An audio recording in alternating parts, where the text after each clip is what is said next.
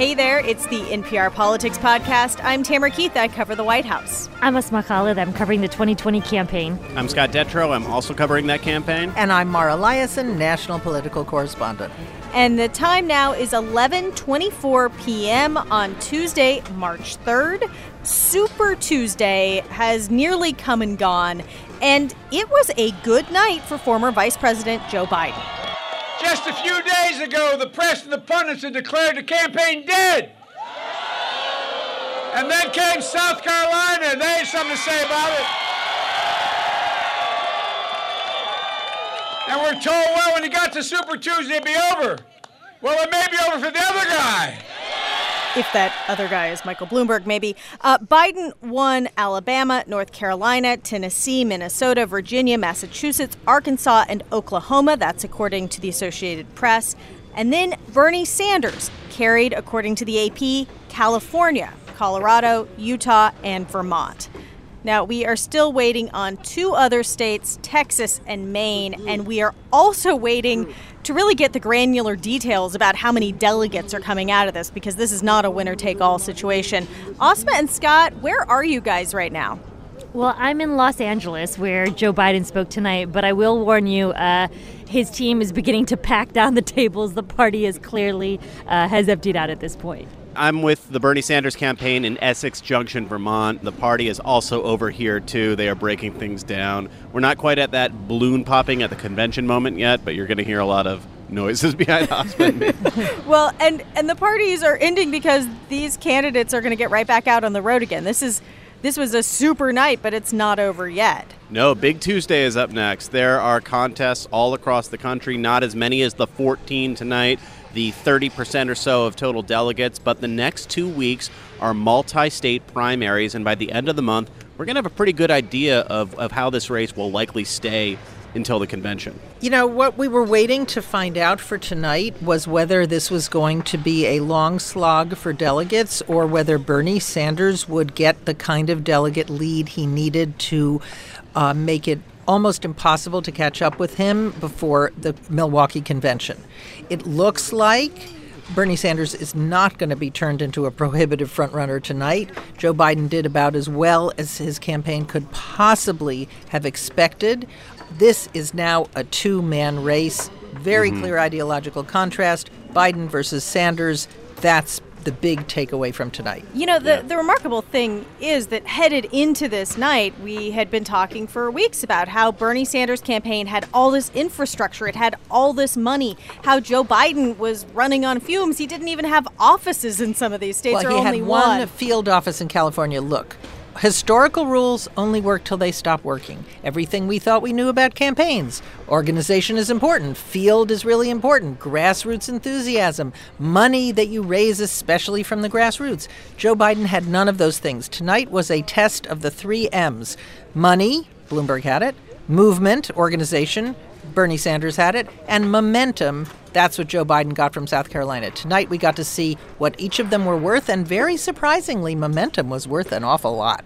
And part of that is because Joe Biden is a known commodity. He was the former vice president. You know, I think if you're talking about any other candidate who had very scarce resources, very little infrastructure, it would have been impossible to pull off what Biden did tonight. But he is a known figure. And so he had a lot of earned media the last couple of days coming off of his, very strong win in South Carolina, and then a slew of big-name endorsements that he got, including some from his former presidential rivals. And so, when I talked to people, they all knew Joe Biden. It wasn't the sense that they didn't know him. They had been unsure about whether they should cast their ballot for him, whether he would actually be the best candidate to take on President Trump. But we should remember, Joe Biden was the leader in these polls way early on in this campaign cycle before he wasn't. And when he had high name recognition, he was the leader in the polls. And when he had high name recognition, he had almost collapsed in the polls. Remember what we were saying last week? We said as long as the field of people who are trying to be the alternative to Sanders remains split, Sanders has a pretty clear path. Guess what happened? The field coalesced behind Joe Biden. We have never seen people drop out this fast. That was remarkable. And coalesce behind Biden. We thought we were watching the same movie from 2016 where the Republicans could never get their act together to coalesce behind one non-Trump, one alternative to Trump. Guess what? The Democratic Party made individual sacrifices.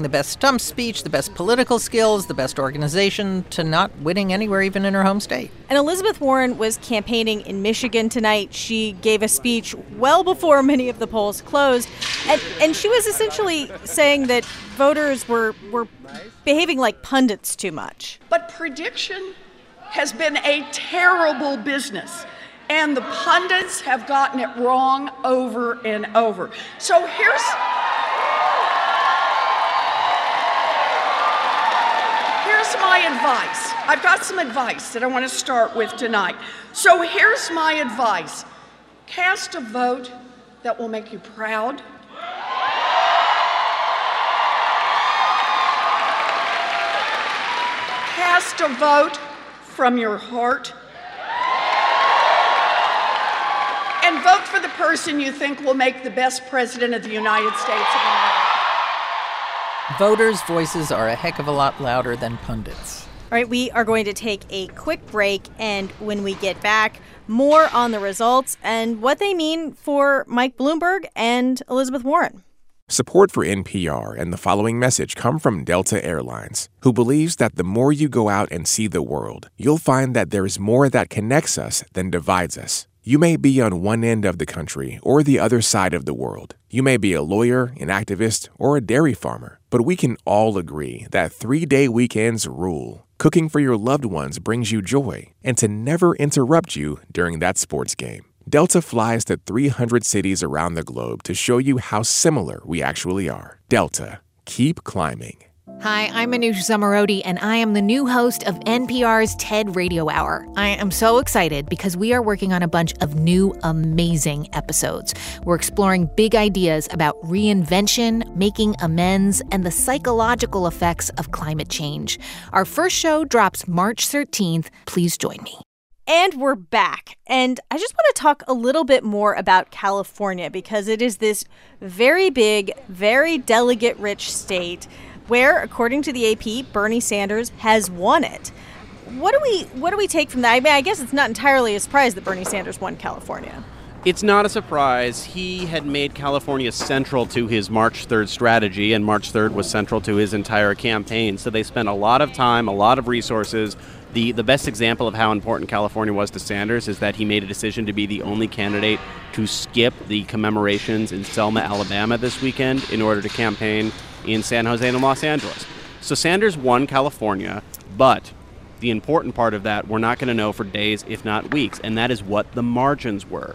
Before Joe Biden came roaring back to life, the Sanders camp thought there was a real chance they could win by a big margin, keep all or maybe just all but one opponent under that 15% threshold, and get an enormous amount of the 415 delegates in California.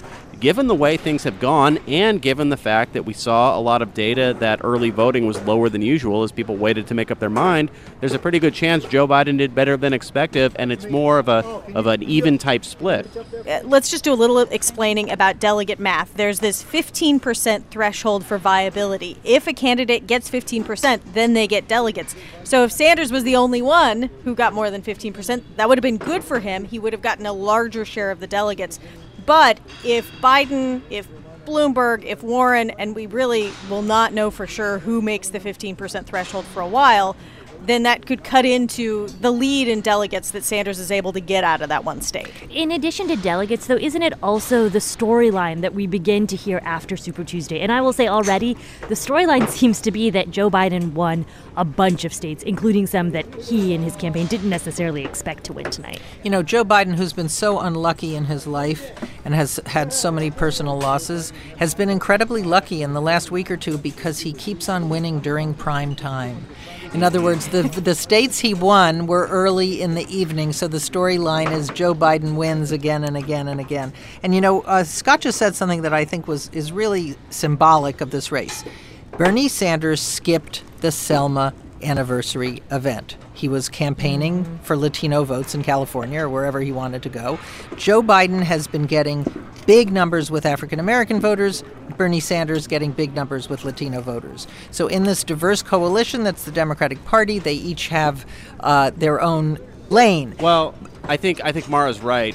Just real quick caveat: this is an event that Bernie Sanders goes to almost every year. So that's I'm not saying he dissed black voters. I'm just saying, But it was pretty surprising to not have Selma on the schedule. Right.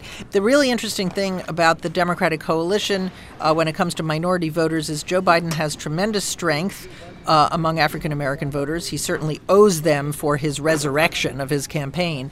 But Bernie Sanders is very strong with Latino voters. You saw that in Nevada. You saw that tonight. And he is particularly strong with young Latino voters who find his calls for debt-free college, free community college, and free health care very appealing.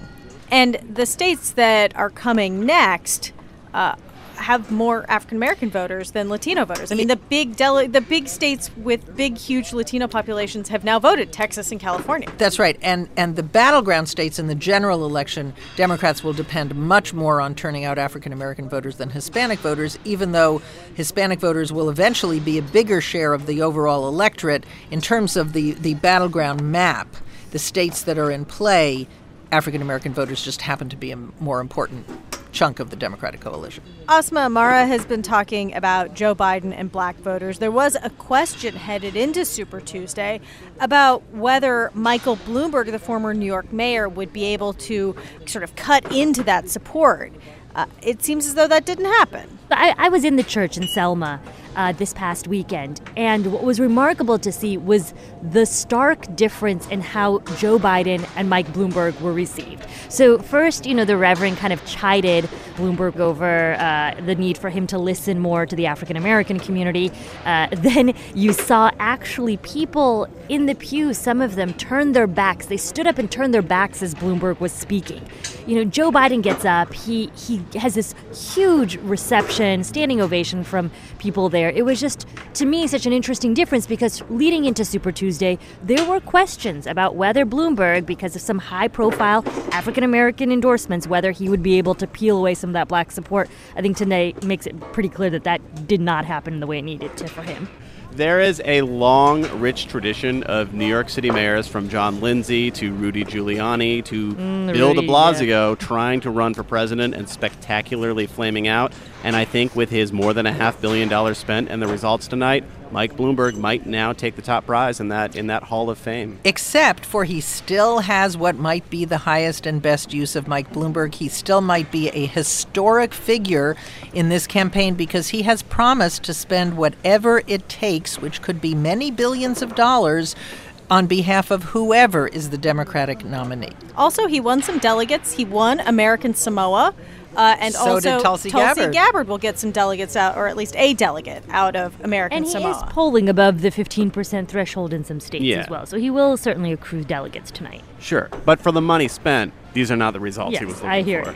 All right, well, we are going to leave it right there because I think Scott and Asma are getting kicked out. Yep. We will be back in your feeds tomorrow. I'm Tamara Keith. I cover the White House. I'm Asma Khalid. I'm covering the presidential campaign. I'm Scott Detrow and covering the campaign, too. And I'm Mara Liasson, national political correspondent. And thank you for listening to the NPR Politics Podcast.